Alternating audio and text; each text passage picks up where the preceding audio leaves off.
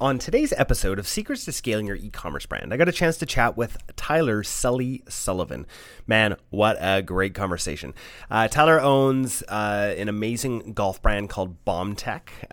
It's incredible how massive they are, and he has 2 employees. I don't know how he does it. Well, I do after doing the interview. Tyler also runs a great e-commerce marketing agency that does Klaviyo email marketing as well as SMS. And man, this guy is just a wealth of knowledge. Him and I, we're friends now. It's great.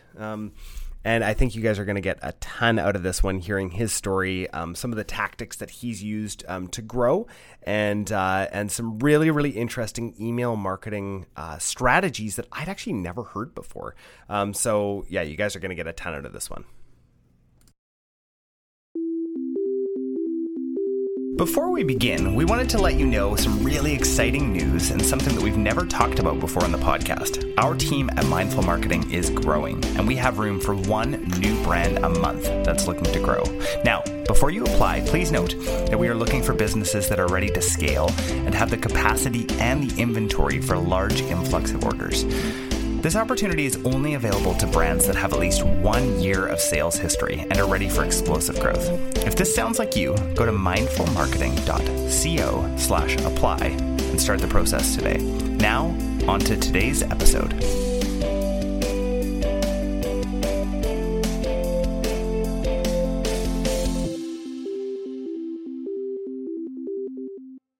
All right, I am here with Tyler Sullivan, or Sully, as he likes to be called, from BombTech Golf and E-commerce Growers, correct? E-com growers, yeah, you got it. E-com growers, e-commerce, okay. Well, I'm going to give you some way more shout outs because I got it wrong. So welcome to Secrets to Scaling Your E-commerce Brand. So nice to have you on. Glad to be here. Thank you for having me. Yeah. So tell our audience, for those of them who don't know about you, tell them a little bit about who you are and what you do. So I'm a accidental entrepreneur. I started BombTech Golf in 2012, before the selfie, before Facebook had video, I think before ads. Really, it was basically before social ads really. Yeah, exploded. I think it's way back now. This is before, I think Shopify just kind of had started, and I was just competing in what I call the home run derby of golf. It's a World Long Drive. And I was the world's worst long driver. My claim to fame in hitting the golf ball as far as I can was 360 yards. And in my quest to hurt my back and hit the ball farther, I ended up breaking a bunch of clubs. And I started just to build my own, assemble different components. And I started the world's worst website. And it was I can't remember what platform it was on, but it had a caricature of me flexing his muscles and breaking a golf club, and I sold nothing on it for a year. And it was just. This is a great story so far. Just I'm loving this. And I just was doing it out of fun. I had no expectations, and then I was on my boat, which was not a yacht, and I had an email come in, and it was my first sale, and it totally blew my mind, and I could not comprehend that I just made money without being in front of my computer, without working. And that was the epiphany where I was like, I need to do more of this. So I said, okay, I can do it. From there, I started to sell a little bit more, but not much. And then I designed my own product with my local university where I barely graduated. So I went to school for almost 5 years, was a terrible student, was having beers with a buddy. I was like, I want to design my own product. He's like, you're not that smart. I go, you're right. So I called up UVM, where I 10 minutes from my house, and I said, hey, I'd like to design a golf driver. And they said, sure, you can apply. Anyone can apply for this capstone project. Yeah. I applied, and I worked with 4 students and some faculty for a year, and we made a golf driver. And I was crazy enough, I cashed out my 401k, and I had the club made. And I just documented that journey on Facebook and Instagram, mostly Facebook, 2012. And when I launched it, I didn't even have inventory. I did it on a pre-order, and I sold 10 grand in the first day. And I was like, that's not bad. And then really, I just hit Facebook early, right? And Yeah. I just Yeah. Facebook, like this is my best example. So I like was slowly growing, and then I posted a video in my backyard where I hit a golf ball into a net, it makes a hole, and it sounds like a bomb goes off. I hit it so hard. And I say, does your driver sound like this? And I boosted it for $300 in 2014. I can never remember the years. Okay. Yeah. Yeah. Yeah. Like And it probably got, very little targeting at that time. Hey. it was just a boost. It was just Yeah. like whatever. And it got 300,000 views, 10,000 comments. And I went through every comment till my thumbs are bleeding. And oh my gosh. So I like literally grinded on every single conversation for years of like engaging with people at scale that people would think I'm insane. I work 20 hours a day, 7 days a week, and then just scaled it up. And then I got out of my own way. Now I work 4 to 6 hours a week on that brand. I've got an agency as well where we help other e-com brands with their email. And I kind of just like through having kids went from doing all the wrong stuff to working less and doing the right stuff. And here I am. What's funny is having kids. So I have 3 kids as well. And I have actually found having kids is an amazing time crunch. Like it makes you put really figure out what's important, because for me, I want to spend all my extra time with my kids if I can, right? Like they're just going to be little for such a little time. And so I'm totally with you. I feel like it just like condenses and you're like, okay, how can I leverage my time as much as possible? And it sounds like you've done it. So you must have like a staff of like 50 there at BombTech or what? 2. How do you run it with 2 people? I already knew the answer, just so everybody knows. Yeah. Well, it's funny. So like real quick, I do want to step back. Like one thing from a motivational factor for me, talk about kids and family. And like when I was starting BombTech, it was a side hustle. I had a full-time job. And I got fired from my day job the week before Thanksgiving, just when I found out my wife was pregnant. Wow. And that was the pivotal moment where I had so much pressure on me. And that was the hardest year of my life that it made scaling the only option. So it was that, just to give a little more context of like pressure for me and epiphanies in life, like certain events, life events, have just led me to do things. So to your point, I was working 20 hours a day, 7 days a week, shipping clubs myself, assembling them myself, doing all the wrong stuff. And then when I had my first kid, I go, my God, I can't do this anymore. This is crazy. So I started to like slowly hand off tasks, right? Yeah. Then when I had my second kid, my daughter, I was like, you know what? I'm taking 6 weeks off. So I took 6 weeks off and sales went up. So I said, wow, I'm really useless. And through that process, I just kind of removed all of the busy stuff and only work on what I would call like big lever activities. So my team is really simple. I've got 2 guys in house that do customer service, and that's all they do. So they do all my emails, phone calls. We have a high AOV, so I pay them really well. Yeah. So our customer service is just insane, best of best. They can't do. They literally are so overpaid they will do anything at any cost to make them happy, right? And then I've got my email agency that does my email and SMS. I've got a paid ads guy, and I've got 3PL. And I think that's it. And I've got like freelance video and photo guys that on demand are like, let's get some content made. But I went through stages where I had everyone in-house. I had an office. I had a bunch of staff. And I was miserable. I was working the most. Sales weren't actually going up that year. And I just like, my kids made me realize like, am I just moving stuff around the website or am I actually doing stuff important? You know what I mean? Totally. Yeah. Yeah. Which is tough, but. Yeah. I think that there's a lot of people out there right now who are listening to this, founders, CEOs of these e-com companies, that's totally what the day can look like, right? Like, oh yeah, I'm just like, oh, I'm going to have another call with another SaaS agency that's totally going to like save my life or, is going to somehow take, time away. You know what I've found, and I know this isn't about me today, but I'm going to make it a tiny bit about me. What I found is I just put caps on my day. I don't work beyond 2:00. I take an hour lunch, and man, that's what life is about. I work 9 to 2, so I really only actually work 4 hours a day. And I've been kicked out of the house because the kids are in virtual school with the world. So now I have office. So I've been like trying to find stuff to work on, because I'm like, what do I do all day? So I got a gym and stuff I set up, and usually, like, it's funny. This summer is a good example. I used to have a test where I would go skiing every day during the winter. I go skiing, right? Every day. Yeah. And I would just say, will this prevent me from skiing? If so, I won't do it.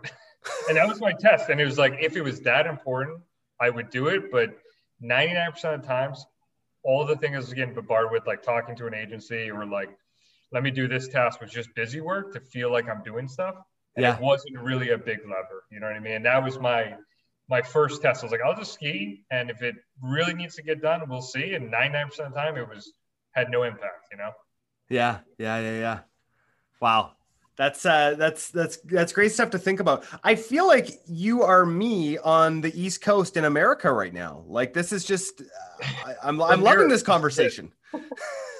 It's rare. It's a rare one to have, honestly. You know, and I think a lot of it comes back to like control. Like my early days, you know, my first 5 or 6 years, I wanted to micromanage, control every aspect, and that prevented me from, you know, I want to ship the clothes myself. I want to assemble them myself. I want to do customer service. I want to do the email. I want to do the phone, because I knew all. I was the best, right? And there was like many times where I realized I'm not that good at a lot of things. You know, it's like I'm only good at a very small portion of things. If I spend my time there, I'm happier, and I'm actually getting out of my own way and not bottlenecking the company. You know what I mean? So that was like, it takes time, because if you told me in 2012, don't do this stuff, I would have said you're crazy. And so it's like, I don't think anyone can really do what I've done or do what you've done in terms of taking time away from doing what they do until they have those life events where they're like, all right, I really want to do this, or I don't want to work or do whatever, even if it's would help them. I wouldn't be able to take that advice. You know what I mean? No, totally. You have to come to that on your own, right? And you have to, I really do believe you have to go through, I call it like the Gary V phase, right? Where you're hustle. And then you realize, oh, that's all BS. Okay. I actually don't need to hustle, but you kind of needed to do that in that time to figure out what it was like to work hard. So I mean, I'm super inspired by your story, right? Like building this, like, you know, high sort of 7-figure brand that you have 2 employees in. It's really the dream. What I'd like to chat about a little bit is some of those levers that you pull on the email marketing and SMS side, because as people know who listen to this, I'm obsessed with SMS right now. I sent, I think 3 SMSs out with our clothing company in the last week, and it was like $50,000 extra of sales. Like, awesome. I just don't SMS. It's in its heyday right now. It's like, I cannot say enough good things about this. So let's talk about what you guys do and some of the levers that you guys pull over at Ecom Growers. You nailed it. Yeah. I mean, this is kind of like my overall thesis with e-commerce is like when I started, I told that story about 10,000 comments and engaging. We just do the same thing with email. We have real conversations. I call it two-way, authentic two-way conversation style. It means nothing other than we're having a conversation, right? And we take that same approach to email. So like for my brand and our clients, depending on the client, we run about 48% of revenue from email for me, which is using Klaviyo. And really like, it's just having conversations. So like the other day, I literally just asked in an email, 1 line, plain text, what was your best round this year? How many replies do you think we got to that? Oh man, I feel like I would reply to that. Yeah, we got like, it's like thousands, like 5,000, right? And people will be like, why are you doing that? It's like, all right, well, now we're having a real conversation with my in-house overpaid customer service guys that love what they do. And now we're having a real dialogue. So when we do have a new product, a new promo, we not only are having conversations already and they want to talk to us, we're not in the promotions tab, we're in the inbox because they reply, right? Yeah. So really it's this high level strategy of two-way conversations. And then we use the platform to segment, follow up, do all the technical stuff, which I'm just the owner. So I'm not in the weeds anymore. I don't do any of that. I just work on like strategy. And really like, that's one of the biggest pivots when we work with new clients. It's like, well, how are you using email? Are you just blasting and hoping for a bunch of money to come to you and then blast them again with a no reply link? It's like, you don't even want them to reply. Like there's two big things. You just want to blast with no reciprocated conversation. And number 2, it's like, you can design emails when appropriate. But a lot of times we see overly designed newsletters with 20 different calls to action, right? Yeah. And it's like, have one call to action. We do a lot of plain text with like maybe one image, and we just keep it native to the platform. You know what I mean? So it's like with SMS, to shift a little, you're not going to send a newsletter style thing via text with an image and all this stuff. You got to be native to the platform. So that's all we're doing. It's a really like, an email is so funny. Everyone thinks, not everyone. Some people think email is not effective. Email still is absolutely the only true asset you own. So like if Facebook ads died tomorrow or Google ads died tomorrow, could you sell your inventory? Could you launch a new product? And if you don't have an active email list that actually replies, you're pretty much screwed. You know what I mean? So it's like, when I look at it, it's like my only true asset that I own, that's the entire business, is my email list and my customer list. And then SMS is something we do as well. And for us, it's early, it's new. And people are like, well, you know, if you're going to get really high churn rates, people upset, you have to be native to how it's used. So I know it's a more intimate platform. Totally. So we make sure we use it when appropriate. We're not abusing it.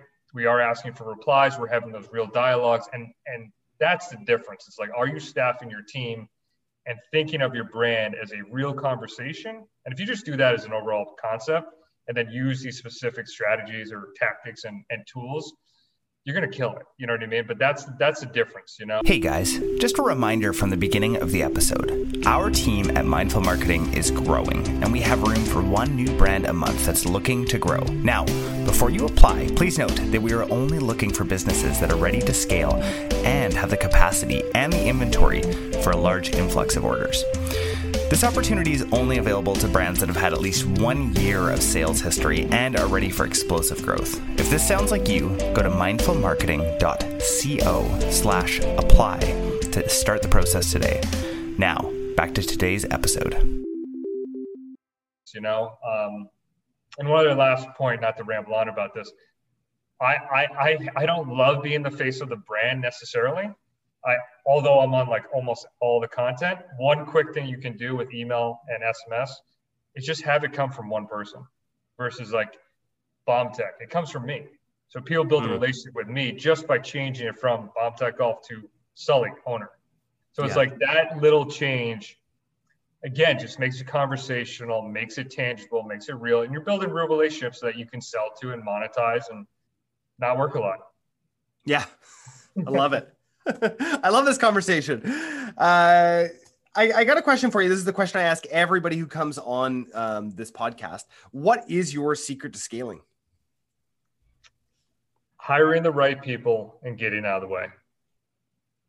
That's really it. You know, like I'll give you a good example of how I screwed up really good. 3 years ago, I had an amazing paid traffic guy, killed it for me.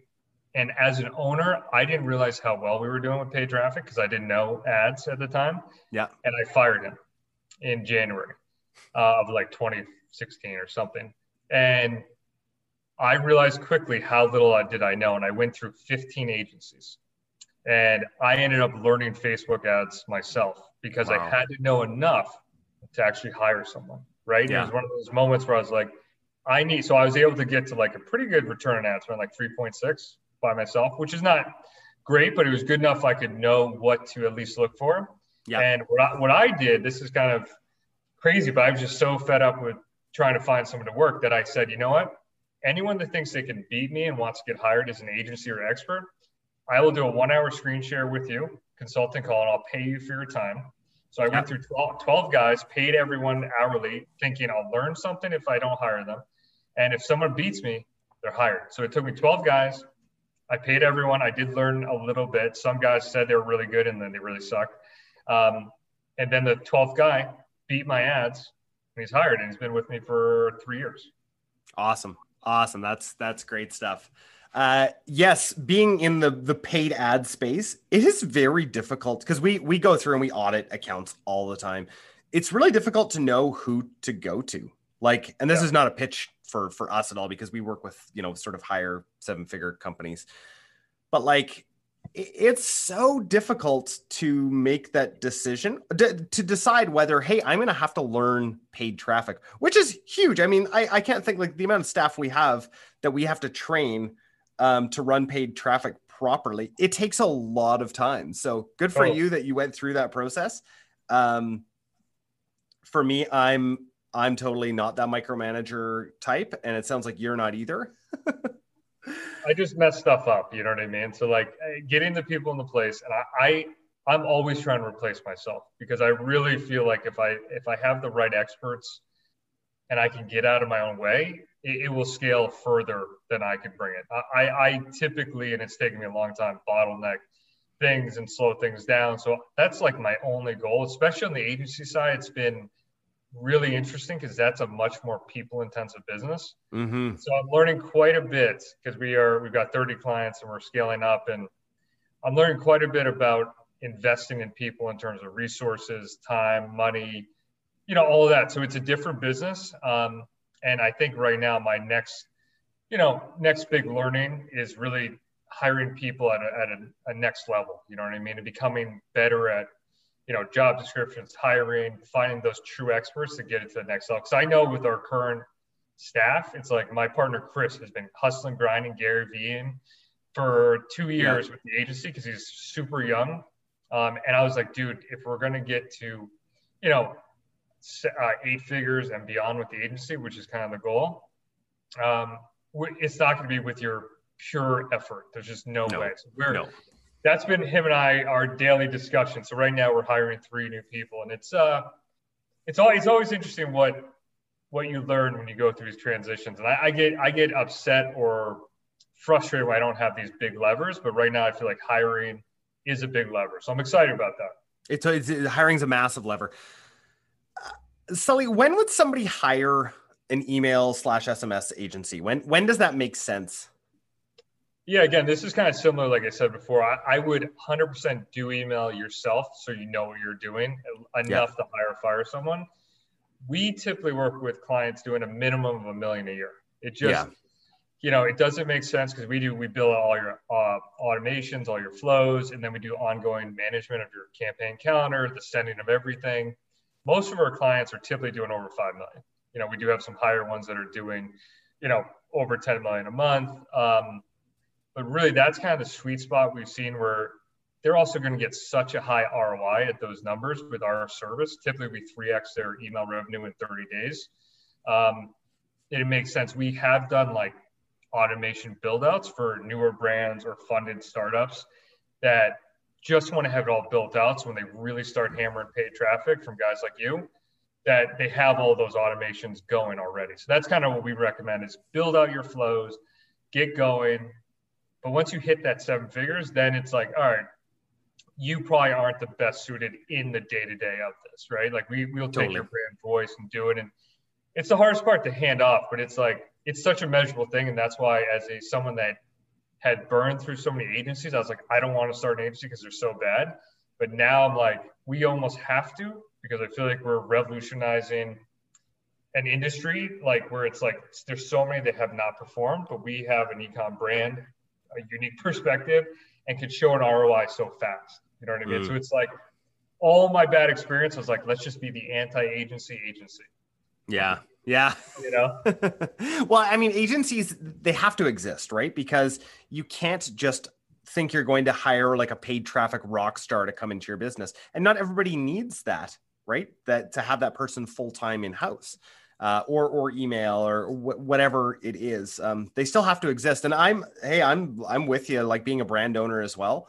We're working with a CRO agency right now, and it's been going interestingly, but coming from an agency owner perspective, luckily I know the owner of the other agency really well, and we refer people back and forth. But nice. It's difficult to let go, right? And you have to let go if you want to have a life that's like great, where you can go skiing every day. I mean, I'm a huge proponent of hiring experts in agencies. You know what I mean? It's such there's something to it of working with an agency that has many clients, because they're doing different things with different clients and can see. So like when we have 30 clients, we could see what's working with, XYZ client and this client, and then take that knowledge to all of them versus like when you're only in your brand doing one thing, you're too deep in the woods to see out through the forest or whatever the saying is. Yeah. And that's how I leverage them. And I mean, a lot of it's performance based. So it's like, if they're performing, cool, versus like trying to bring someone in house. And that was my thing. I wanted to bring early days people in house and upskill them. And I was like, you know what? True experts typically own or work at an agency. That's just what I found, Yeah. It's so true. Sully, I got to ask you our lightning round questions here. What is your favorite tool or app that you're using right now? Tool or app? I'm actually a big fan of Facebook Workplace. Oh, really? You like Workplace? Okay, tell me why. Because I think there's going to be a lot of people that are like, you're crazy. Hey, I was with you up until now. I'm such a Facebook guy, and that's how I built both brands, and it's like when they came out with that, I was like, oh my God, this is my moment of glory. I do use Basecamp and Slack and Skype, but Facebook, I have all my freelancers, agency guys, even in-house guys all on there, and I love it. Cool. That's awesome. Favorite podcast that you're listening to right now?